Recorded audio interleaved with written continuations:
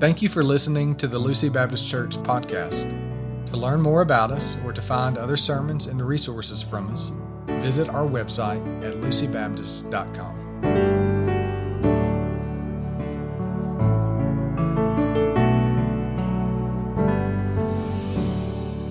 Well, as we continue to celebrate the most fantastic fact of history, the glorious resurrection of our Lord and Savior Jesus Christ, I invite you to turn your Bibles with me this morning to Luke chapter 24.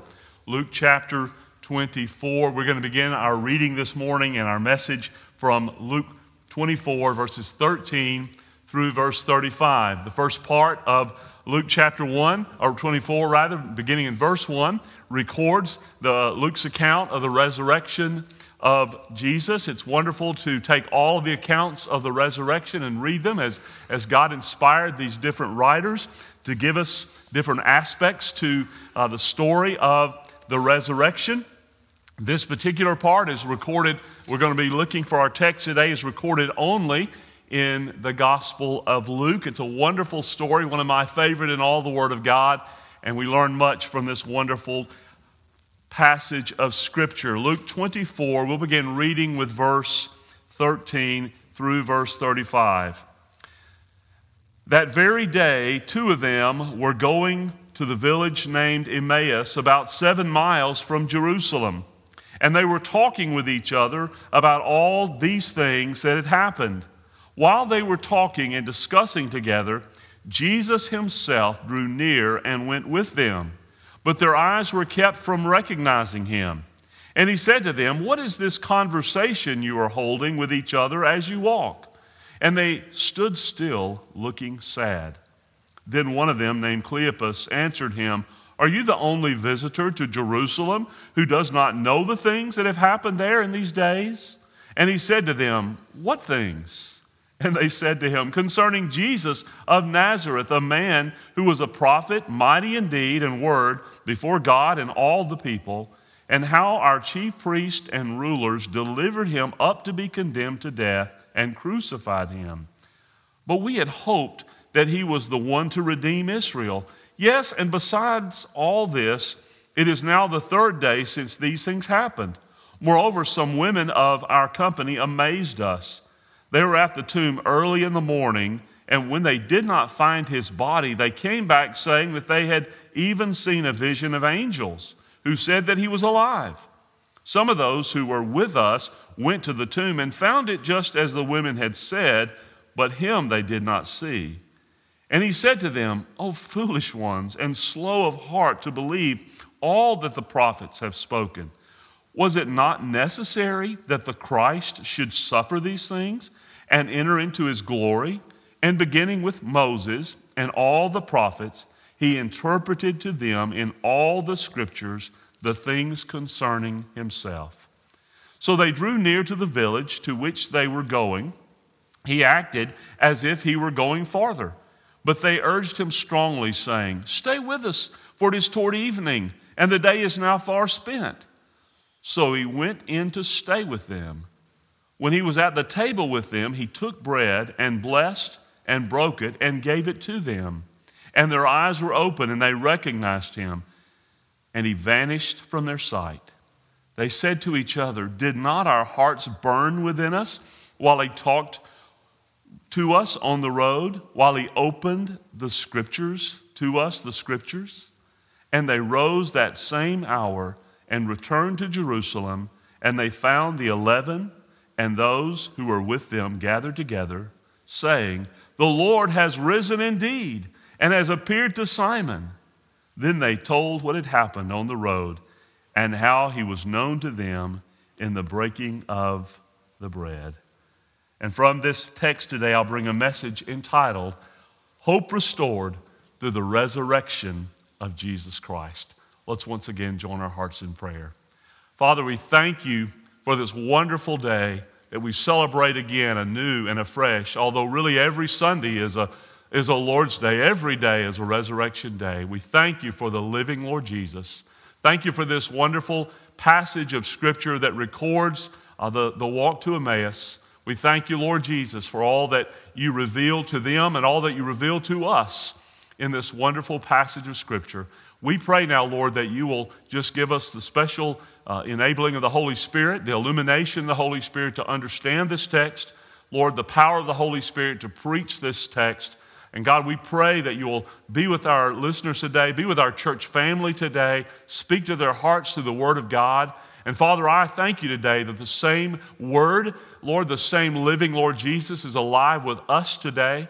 And we thank you that the same Holy Spirit who inspired all the Scripture is with us today. And I pray today that our hearts will burn as we hear the Word of God and as we recognize the living Lord Jesus in our midst today. Be glorified. Speak to those today, Father, who perhaps have had hope shattered in their hearts and lives, and they need to know the true hope that comes through the living Lord Jesus. Speak to us and through us today for your glory. And Lord, again, we would even pray now for those who do not know Christ, that you would awaken their hearts to their need for Jesus, that you would call them to repentance and faith, that they may respond to the Lord Jesus Christ. We love you and exalt you. In Jesus' name we pray, and for his sake, amen. Has your hope ever been shattered? I read a story just yesterday of a single mother who had begun to try to get out of the desperate situation that she was in. She and her children were living in a hotel, and she'd gotten a job at a restaurant, and she'd begun working, but then the COVID-19 virus hit, and she was left without a job. And she was now found herself jobless, and the tax return that she received in the mail she had to use to pay her hotel bill. And so she was left with shattered hope. Many people today have shattered hope.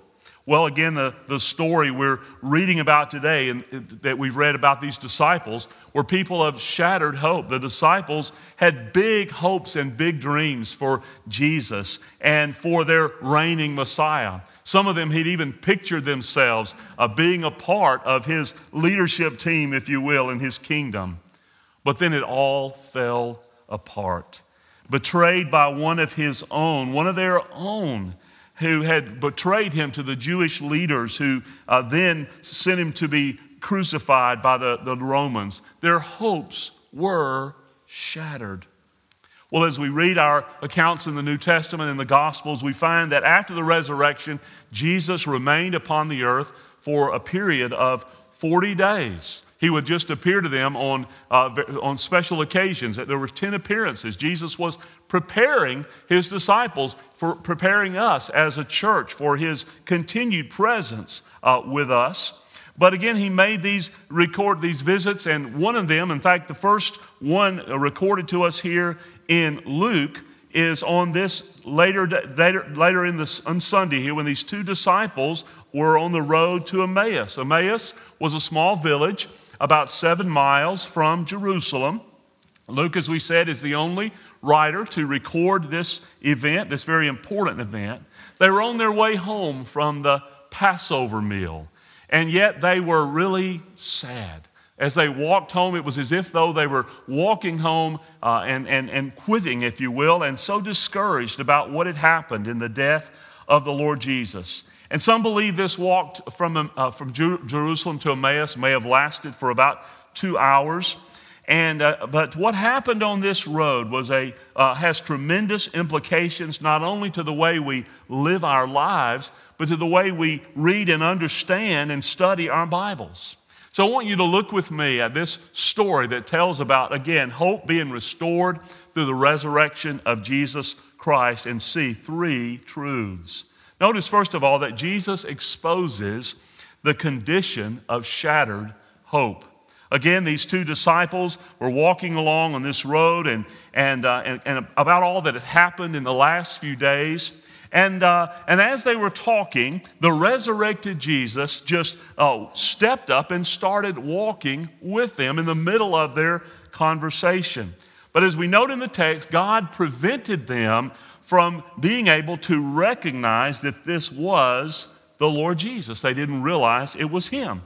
Again, verse 17, we see that Jesus asked them what they were talking about. You've had this kind of experience as they were talking along, and Jesus asking them what they were talking about. Again, the Bible says they stood still looking sad. The word sad here could be translated puzzled, shocked, or surprised. They were shocked. They were so shocked they stopped and again responded to the Lord Jesus. They were shocked that this stranger hadn't heard about the death of Jesus and all that had taken place. The second part of verse 18 says, "Are you the only visitor to Jerusalem who does not know these things that have happened during these days?"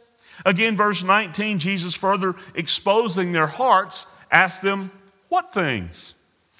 So again, they in the latter part of that verse 19 and following on through verse 20, we see their response. Again, Jesus responded. They began to respond and explain what had been happening. They were telling Jesus all about what Jesus had done. They said concerning Jesus of Nazareth, a man who was a prophet, mighty in deed and word before God and all the people, and how our chief priests and rulers delivered him up to be condemned to death and crucified him. They gave an accurate account of the life and ministry and death of Jesus, at least in brief. But then notice verse 21. "But we had hoped that he was the one to redeem Israel. Yes, and beside all this, now is the third day since these things have happened." So they revealed really their unbiblical expectations. They said, "But we had hoped." The verb tense implies that they had hoped, but they were no longer hoping. You see, their hopes were shattered. In reality, they were disappointed in Jesus.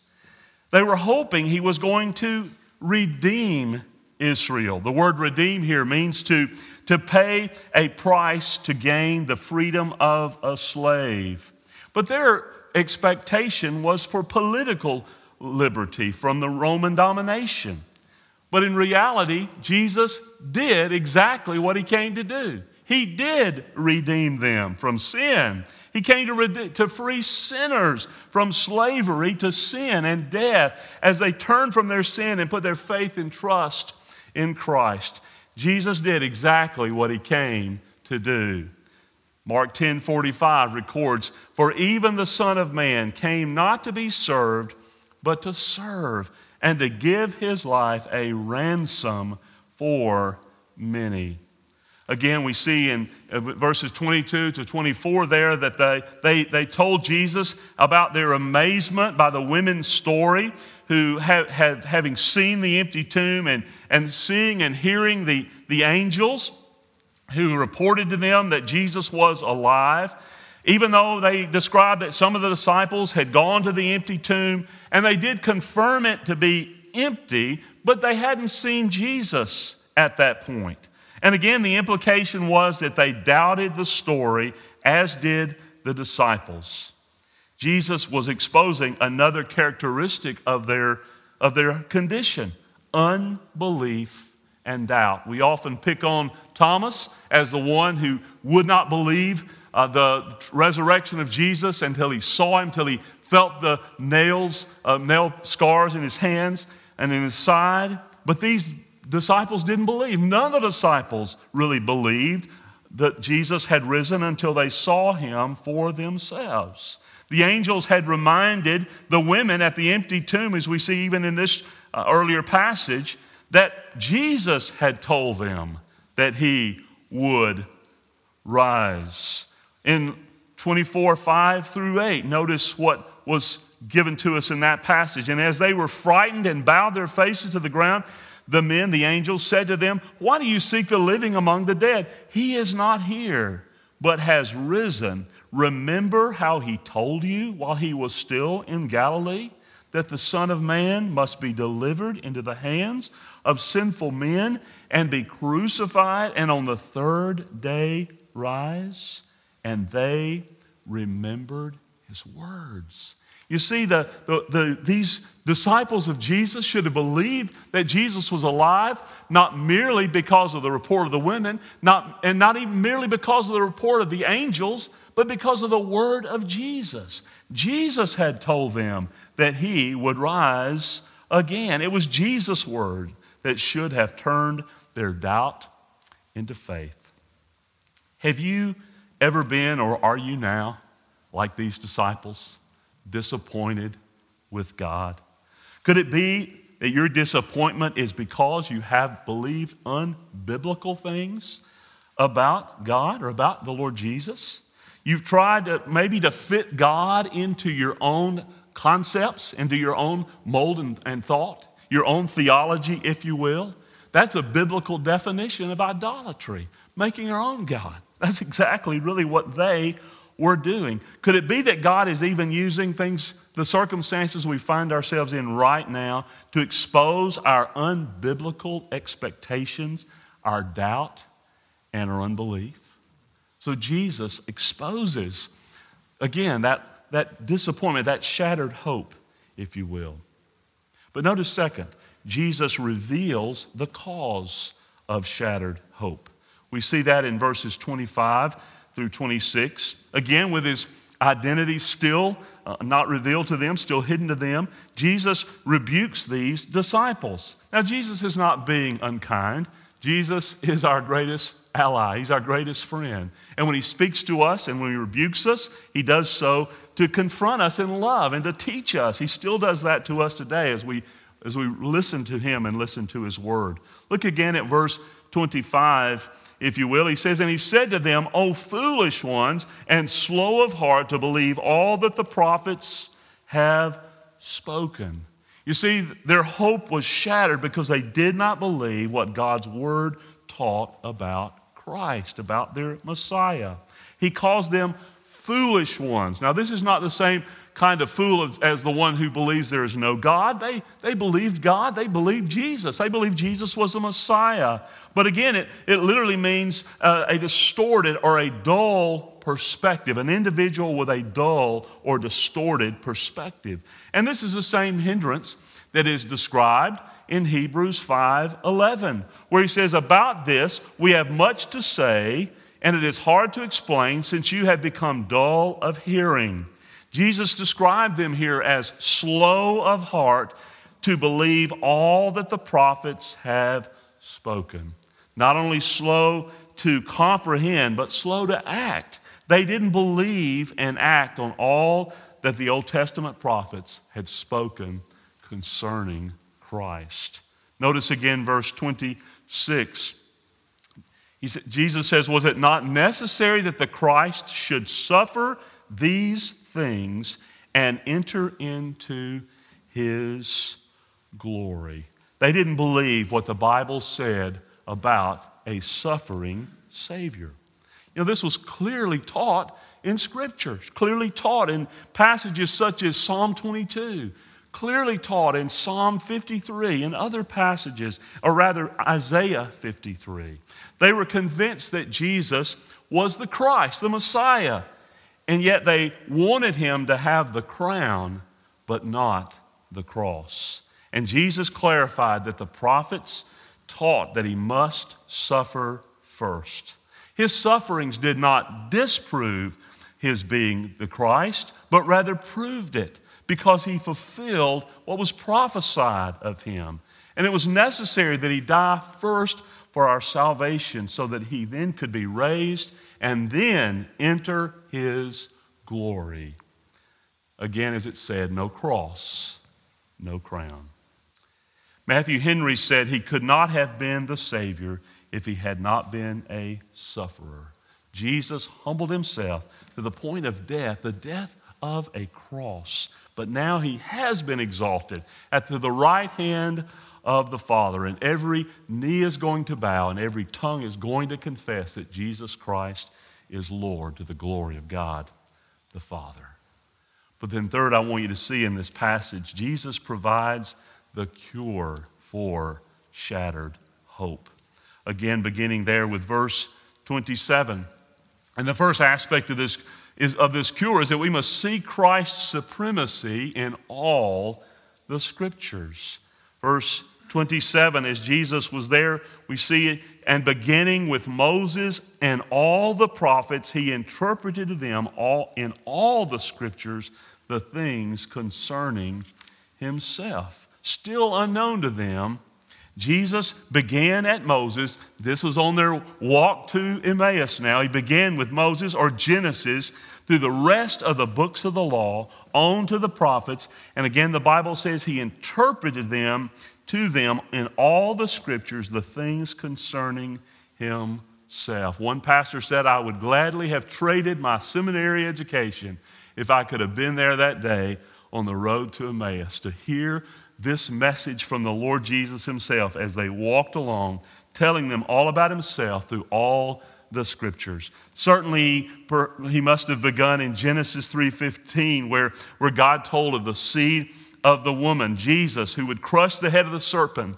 Satan. And then on to Genesis perhaps 22:18, where God provided a ram, again, to be Isaac's substitute, picturing the Lord Jesus, our sinless substitute.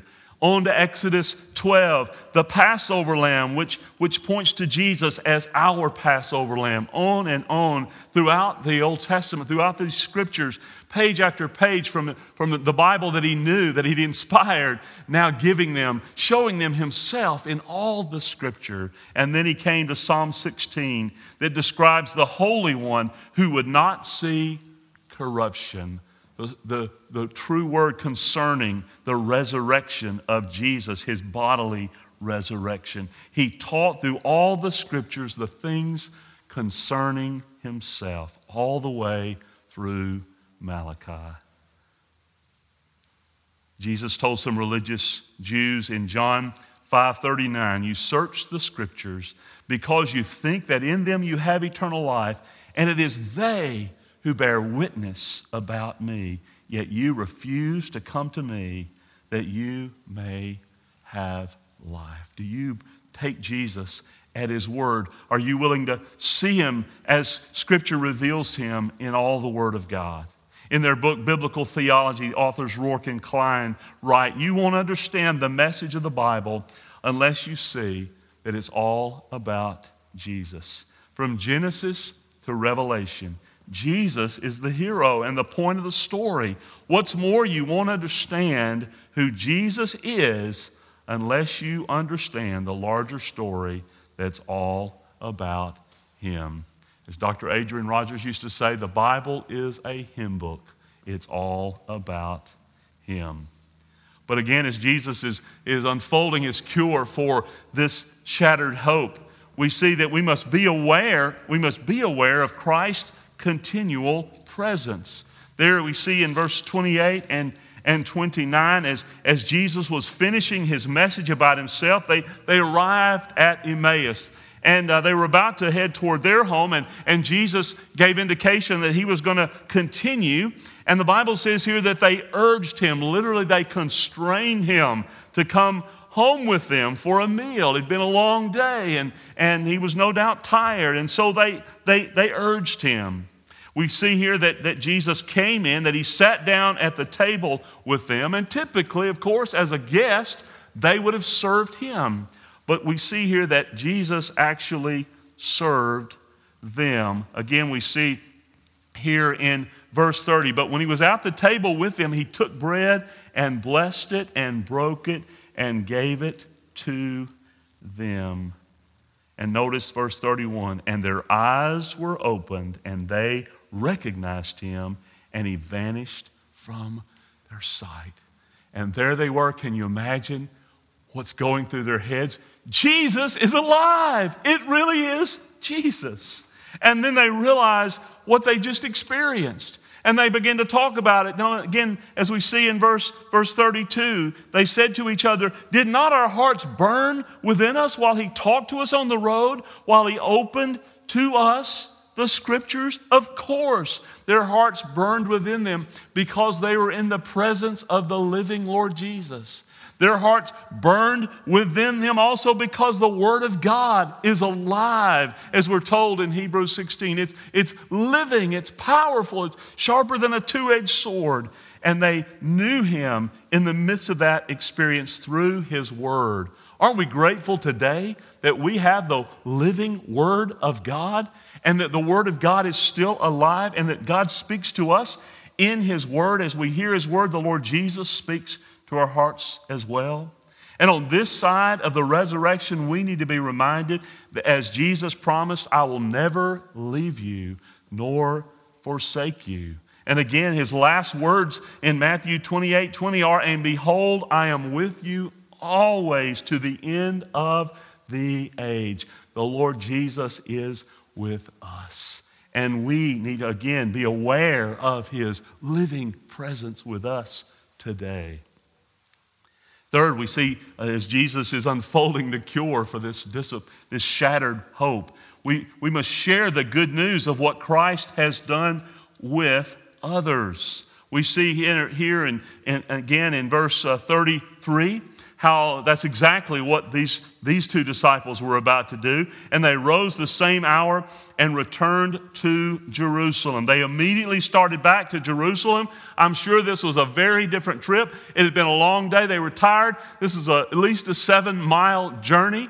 And yet I have a feeling their feet hardly touched the ground on the way back as they were anxious to go and tell the other disciples what they'd experienced, how they'd seen the Lord Jesus. And when they arrived, they find the 11 disciples minus Thomas, and they're about to tell them about their experience. But before they can, the other believers are so excited they beat them to the draw. Notice again the second part of verse 33. He says, and it says, and they found the 11 and those who were with them gathered together, saying, the Lord has risen indeed and has appeared to Simon. The Lord is risen indeed. This is the emphatic word. These two Emmaus disciples begin to give their testimony about how this supposed stranger had appeared to them. They didn't know who he was, but he spoke to how he'd spoken to them through all the scriptures, the things concerning himself. But then that it was in that breaking of the bread that they knew him. You see, hope was restored through the resurrected Lord Jesus Christ. And again, dear friend, we read in 1 Peter chapter 1, verse 3, blessed be the God and Father of our Lord Jesus Christ. According to His great mercy, He has caused us to be born again to a living hope through the resurrection of Jesus Christ from the dead. Their hope was alive because Jesus was alive. Our hope is alive today because Jesus is alive. This word living in 1 Peter 1:3 means actively alive. He is alive in us. He energizes us. He enables us because He is our life. The Bible tells us that in Colossians 3, Jesus, who is our life. Jesus is alive. Again, these disciples whose hope had been shattered, at least temporarily, was now alive again. You may be here today, you may be listening, and your hope is shattered. Again, the Bible describes that those who are without Christ are without hope. They have no hope. No hope of eternal life in this life or the next. Without Christ, we know only a hopeless end for all eternity. But with Christ as our Lord and our Savior, we rejoice in an endless hope. I want to plead with you today, if you're listening and you've never turned from your sin and placed your faith in Christ, I want to invite you to do that because, again, the Bible says it's only through that experience of being born again, when we acknowledge our sin, turn from our sin, place our faith and trust in Jesus, only then can we have this living hope. Again, Paul, when he was called, the Lord told him that He was going to send him to open their eyes so that they may turn from darkness to light and from the power of Satan to God, that they may receive forgiveness of sin and a place among those who are sanctified by faith in me. As their eyes were opened to the resurrected living Lord, we pray that the Spirit of God will do that in your heart and life today, that your spiritual eyes will be open, that you'll see your need for Christ, that you will turn from sin, trust in Christ. And we pray for you as believers today whose hope may be struggling as well. Church, as you're struggling through disappointments in your life, that you too would turn to Christ, that your hope would be restored, and you would be encouraged today in the presence of the living Lord Jesus. He is alive, and He is with us. He was present with these disciples, even in the daily routine of the breaking of bread. And one of the things we pray that would come out of even this experience of being at home so much of the time is to realize that Jesus is with us there as well.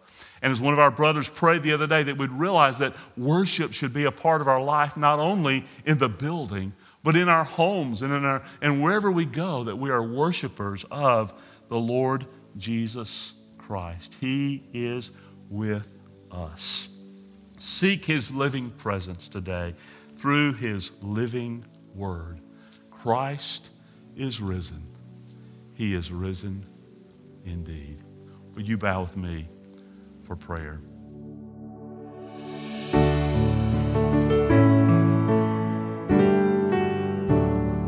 If you found this message helpful, check us out at lucybaptist.com, where you can find other resources or learn more about our church. We hope and pray that this message has helped you grow in your knowledge of God and in your relationship with Him.